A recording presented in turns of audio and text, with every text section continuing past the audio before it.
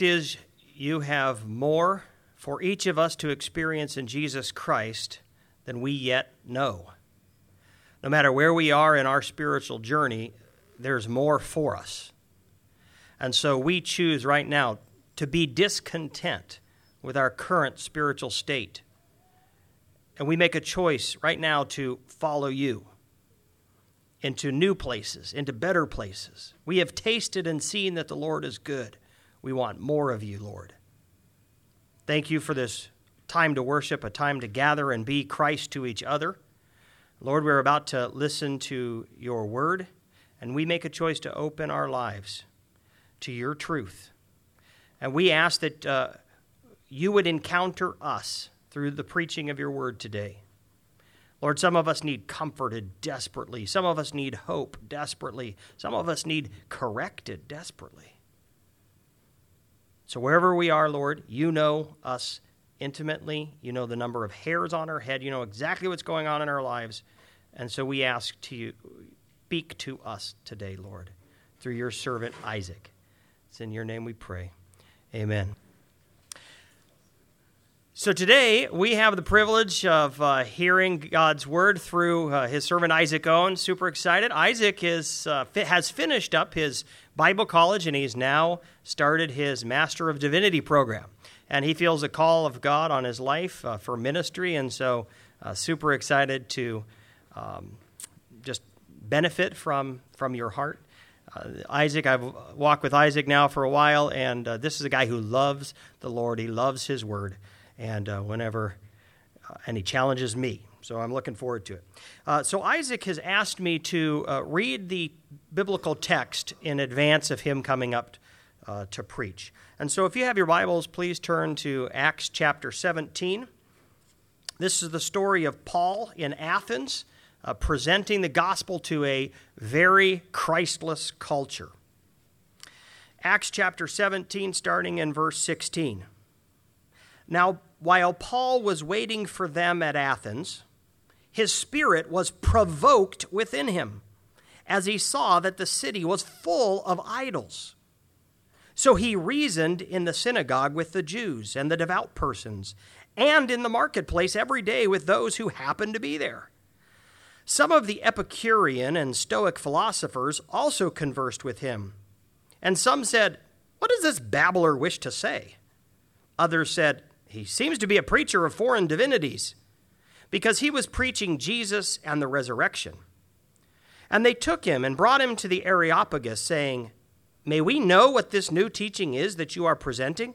For you bring some strange things to our ears. We wish to know, therefore, what these things mean." Now all the Athenians and the foreigners who lived there would spend their time in nothing except telling or hearing something new.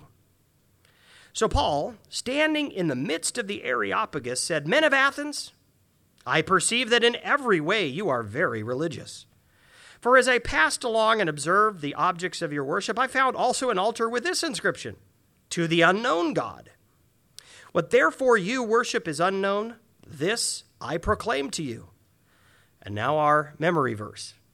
"The God who made the world and everything in it, being Lord of heaven and earth, does not live in temples made by man, nor is he served by human hands as though he needed anything, since he himself gives to all mankind life and breath and everything. And he made from one man every nation of mankind to live on all the face of the earth, having determined allotted periods and the boundaries of their dwelling place, that they should seek God and perhaps feel their way toward him and find him.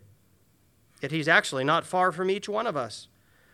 And now this month's memory verse, which, by the way, is in nicely laminated cards on the ends of your rows, so you can get a head start. "For in him we live and move and have our being, as even some of your own poets have said, for indeed we are his offspring. Being then God's offspring, we ought not to think that the divine being is like gold or silver or stone, an image formed by the art and imagination of man. The times of ignorance God overlooked, but now he commands all people everywhere to repent, because he has fixed a day on which he will judge the world in righteousness by a man whom he has appointed. and of this he has given assurance to all by raising him from the dead." Now when they heard of the resurrection of the dead, some mocked, but others said, "We will hear you again about this." So Paul went out from their midst. But some men joined him and believed, among whom also were Dionysius the Areopagite, and a woman named Damaris, and others with them.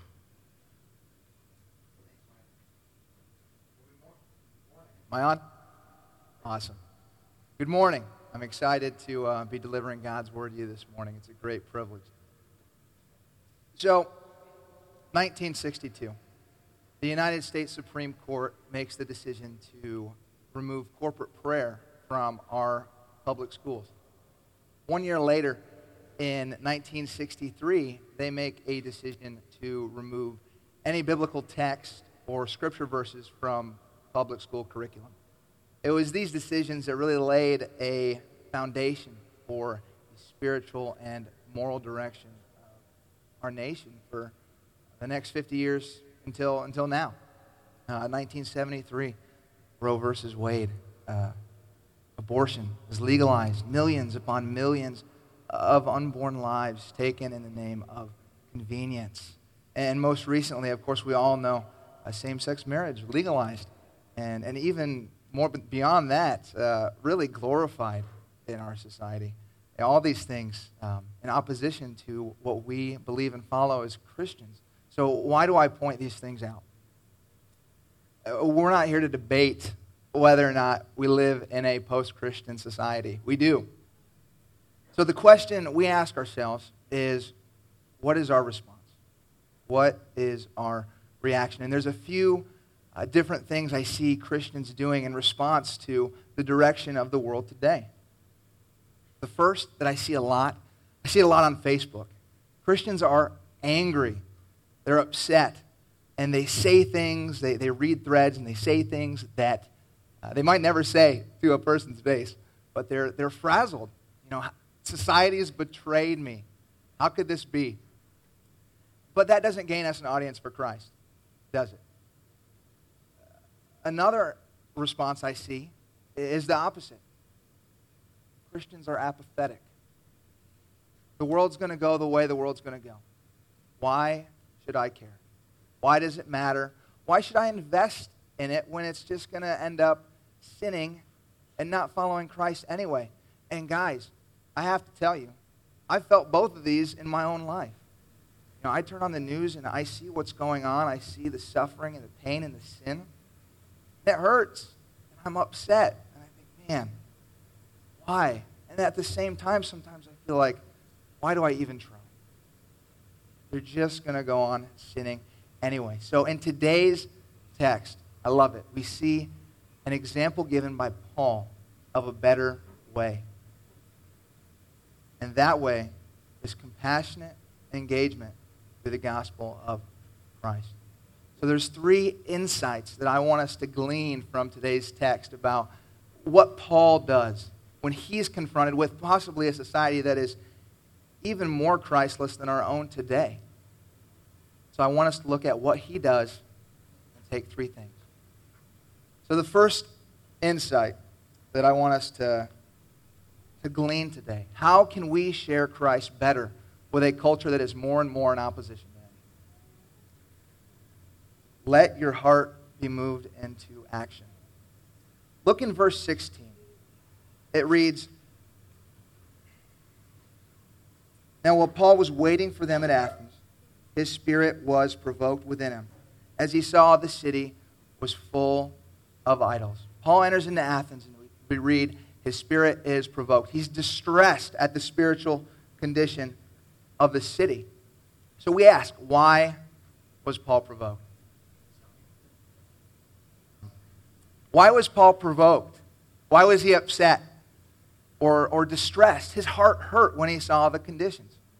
I want to give you a couple reasons why he may have been provoked.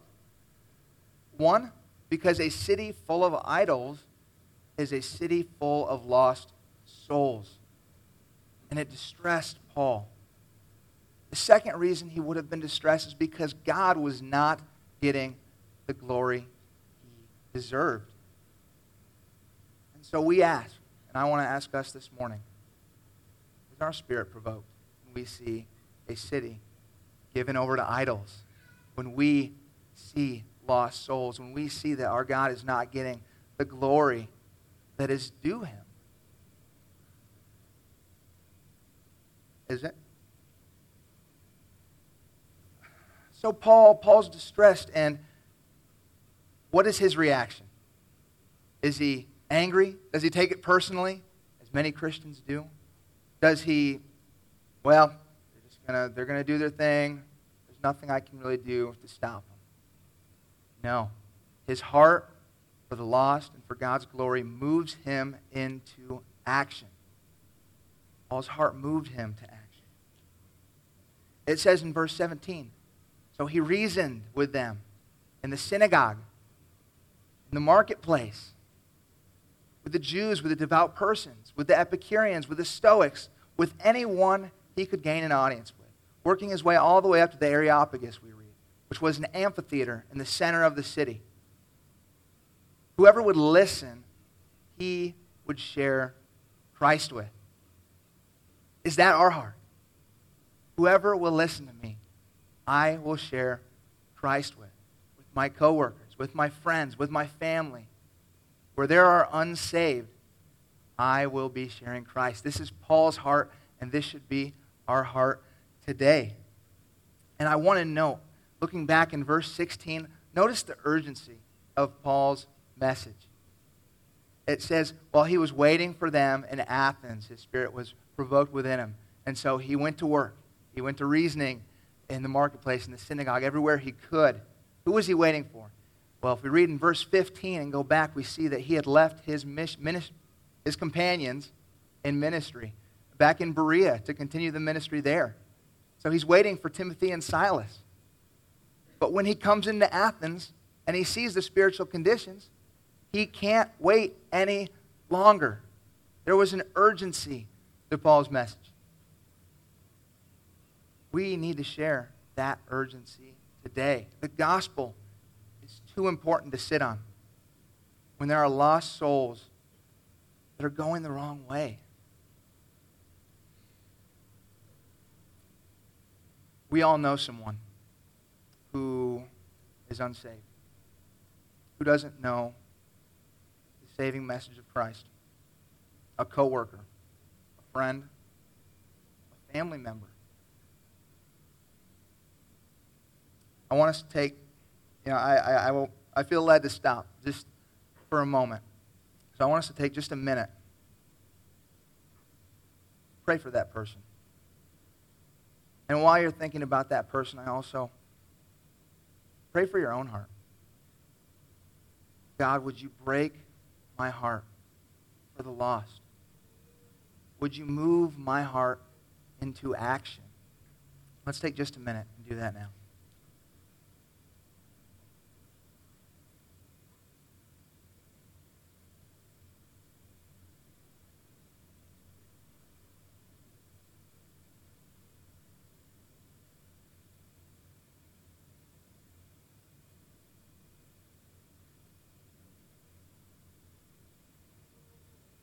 Lord, we lift up lost around us.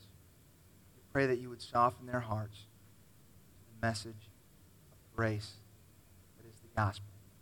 Bring them into a saving relationship with your Son, Jesus. And God, we pray that you would use us. Amen. Amen. The second insight I want us to take from our text today, how can we communicate Christ better with a Christless culture? Stay on message. That's the second insight. There's an old movie that some of you guys may have seen. Some of you may have seen it. It's called Star Wars. So, at the end of the first Star Wars movie, when the Rebel Alliance, they're making their run on the Death Star to destroy it and save the galaxy from evil. The first Rebel Alliance fighter in his X-Wing, he flies in to make his run on the little tiny, porthole or whatever it is that he needs to fire in to destroy the Death Star. And there's a voice that comes over his communication link, and it says, he's flying in. Stay on target. Stay on target. And you may remember, if you've seen it, you may know what I'm talking about. And so, this voice, stay on target. He says, oh, I can't. There's a TIE fighter on me. The TIE fighter is shooting at him. He gets distracted. And because he's distracted, he can't complete his mission. And he ends up getting blown up by a TIE fighter. Luke comes in, our hero. Stay on target. Stay on target. He comes in. He stays on target. He is laser focused on the mission at hand. He's able to zero in on what the goal is. And we all know, fires straight, missiles go, Death Star destroyed, galaxy saved. So why do I tell you this? Some of you guys are like, man, Isaac, you need to stay on message. Talking about Star Wars. Stay on message. What is our message? It's the gospel. Paul was a masterful communicator. If Paul was around today, he would probably hold multiple PhDs. He received education and training at the highest level. He could have debated philosophy and ethics and morality and whatever else all around these guys. But Paul had a single-minded focus, and that is the gospel of Jesus Christ, advancing God's kingdom through the gospel, going into all the world and sharing the good news.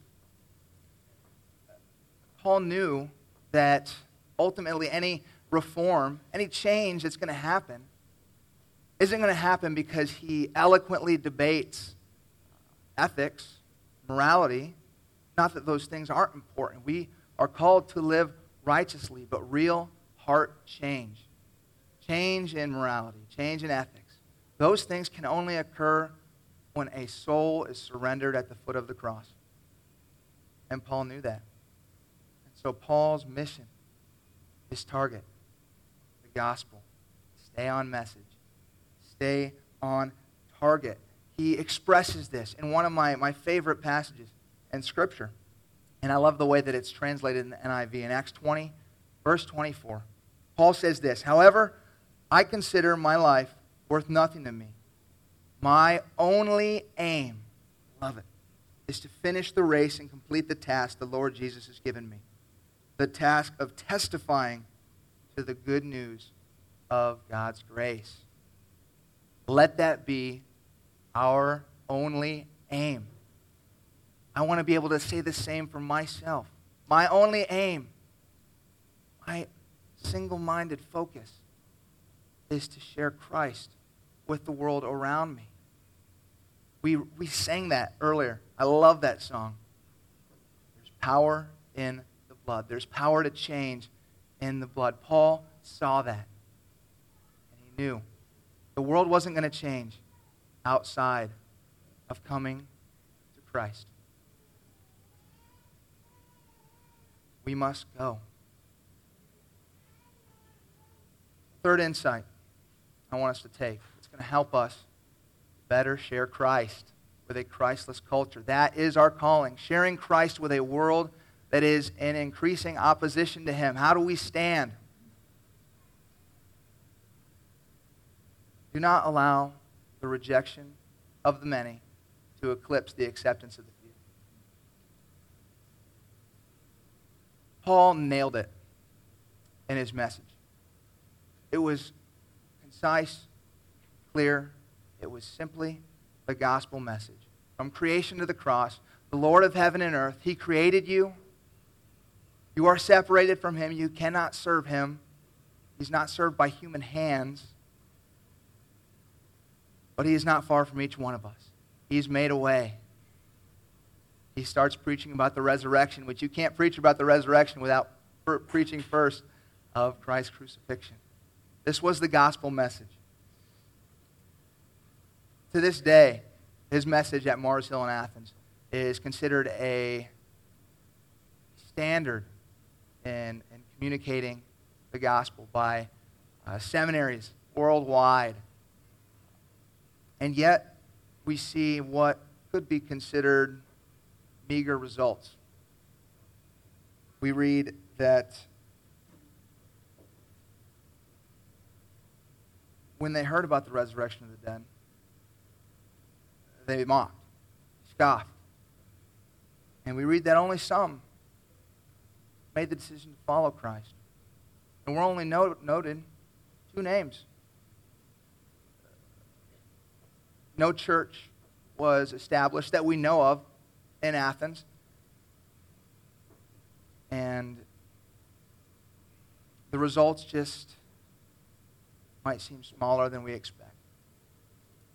So what do we take from this? Chances are, when we put ourselves out there to share Christ with a lost world around us, we very well may experience the same. Maybe you have. I'm sure many of us can share stories of times that we made the decision to share Christ with someone, and we were scoffed at. But we cannot let this discourage us. But Christ told his disciples in John 15:20, he said, when you experience rejection, when they reject you, don't be discouraged because they rejected me first. What servant is greater than his master? Jesus experienced opposition and rejection. We can expect the same, but we cannot let this discourage us. There are souls at stake. It often can take a great amount of time and dedication, or even just one, to come to Christ. It may take months, years and years of prayer and getting on your knees, lifting their soul up to the Savior, and compassionately engaging them. We don't get angry at them. We don't allow ourselves to become indifferent towards the spiritual condition of the world around us. We engage. We go. We move into action. This is our commission. And if even one is saved, even one is saved, it's worth it. The parable of the shepherd leaves 99 to find the one. That is the Savior's heart. Let that be our heart. You know, when I was in high school, I was the president of the Christian club. Fish Club is what it was called. I don't know if we have Fish Club here in Anchorage, but the Christian club. I was about 16 years old, and I remember I was reading a night before a Fish Club meeting. I was reading a passage from James 1:22, talking about not just being a hearer of the word, but also a doer of the word. And I was moved by that passage. I was like, man, I gotta get out there. I can't just read it. I have to go do it. I have to go do something. And so what I had led worship for a few years at the time, and so I decided I was going to get my guitar. I was going to go to the public courtyard in my high school during lunchtime, and we were gonna worship. We were gonna sing songs, and if anyone came and wanted to know what we were doing, it was going to be a great opportunity to share the gospel with the people I went to high school with.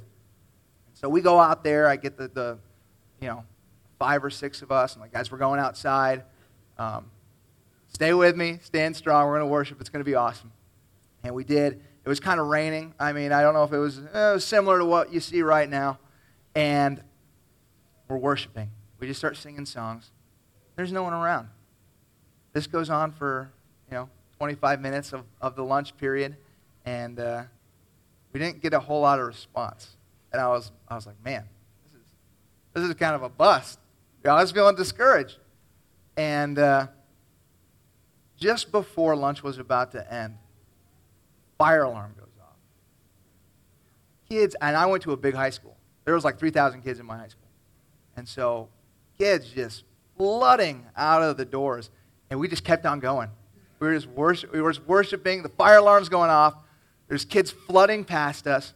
And I remember someone actually threw a rock at me. They didn't hit me, which, thank you, Lord, for not giving them accuracy. But, I was like, man, that was a bummer. But they got to see us worshiping the maker of heaven and earth. And we didn't get anyone asking us what we were doing, or I didn't get the opportunity to share the gospel. And I was like, oh, well. I was feeling a little bummed because, it was raining. We put ourselves out there, and we didn't get a whole lot to show for it. But later that day, I think I was at gym class, and a girl came up to me, and she said, hey, were you the one out there who was singing worship songs? And I was like, oh, yeah. I'm like, yes, someone who I can encourage, who maybe share the gospel with. And she basically, she went on to tell me that she was really encouraged by that, and she was actually a believer, I believe, but she was encouraged, and she may not have been if I hadn't put myself out there like that. So, likewise, put yourself out there. We prayed for that person. I don't know who you prayed for, but there's someone in your life who you can share Christ with. Go. So 3 takeaways. What do we take from this? First insight for sharing Christ with a crisis culture we looked at. Let your heart be moved to action. Well, we want our hearts to be broken for the unsaved. So ask God to break your heart for the unsaved if it is not already. If you're apathetic or indifferent, how can we care for a lost world around us? If you're frazzled and you take it personally, then you're only going to feel like you need to attack people. And that is not our heart. That does not win souls for Christ. Ask God to break your heart for the unsaved around you. Secondly, know your message. Stay on message was our second insight. But do you know your message? And here's what I mean by this. We all have a story of how we came to know the Savior, our testimony. It's something that is a powerful witness because it can't be debated. They can't say, well, that he didn't do that for you. They can say that, but he did. He did save me. He did change my life. I was lost, and now I am found. If you haven't done this, I highly recommend it. Take some time. Write out your testimony. Memorize it. Be prepared. In season, out of season. No matter where you're at, be ready to share the gospel. Paul was waiting for his companions to start his ministry in Athens, as we read. But when he saw the condition, he said, I can't wait. Brothers and sisters, it cannot wait. We can't sit on it. So be ready when the opportune moment presents itself. And lastly, as we just talked about, don't give up when you experience opposition. It's going to come. We are all going to experience opposition as Christians at one point or another. Don't give up. When souls are at stake, when eternity is at stake, it's too important. It's too important to give up. We cannot be content to stand idly or angrily by while the world deteriorates around us, while they head in the direction of hell. We know that there is there is a better way. We know the Savior. So that is our commission. That is what we are called to. We must go. So let's pray. Heavenly Father, pray that you would empower your people this morning. Encourage us to be not just hearers of your word, but doers. Take away any inhibitions, any anxieties that may be heavy on our hearts. Help us to be your witness in all the world, in our workplaces, in our schools, with our friends, with our families, when we're fishing, whenever. God, help us to go. It's not something we can wait on. The world needs you and needs your Son. Help us. Help us to go. In Jesus' name.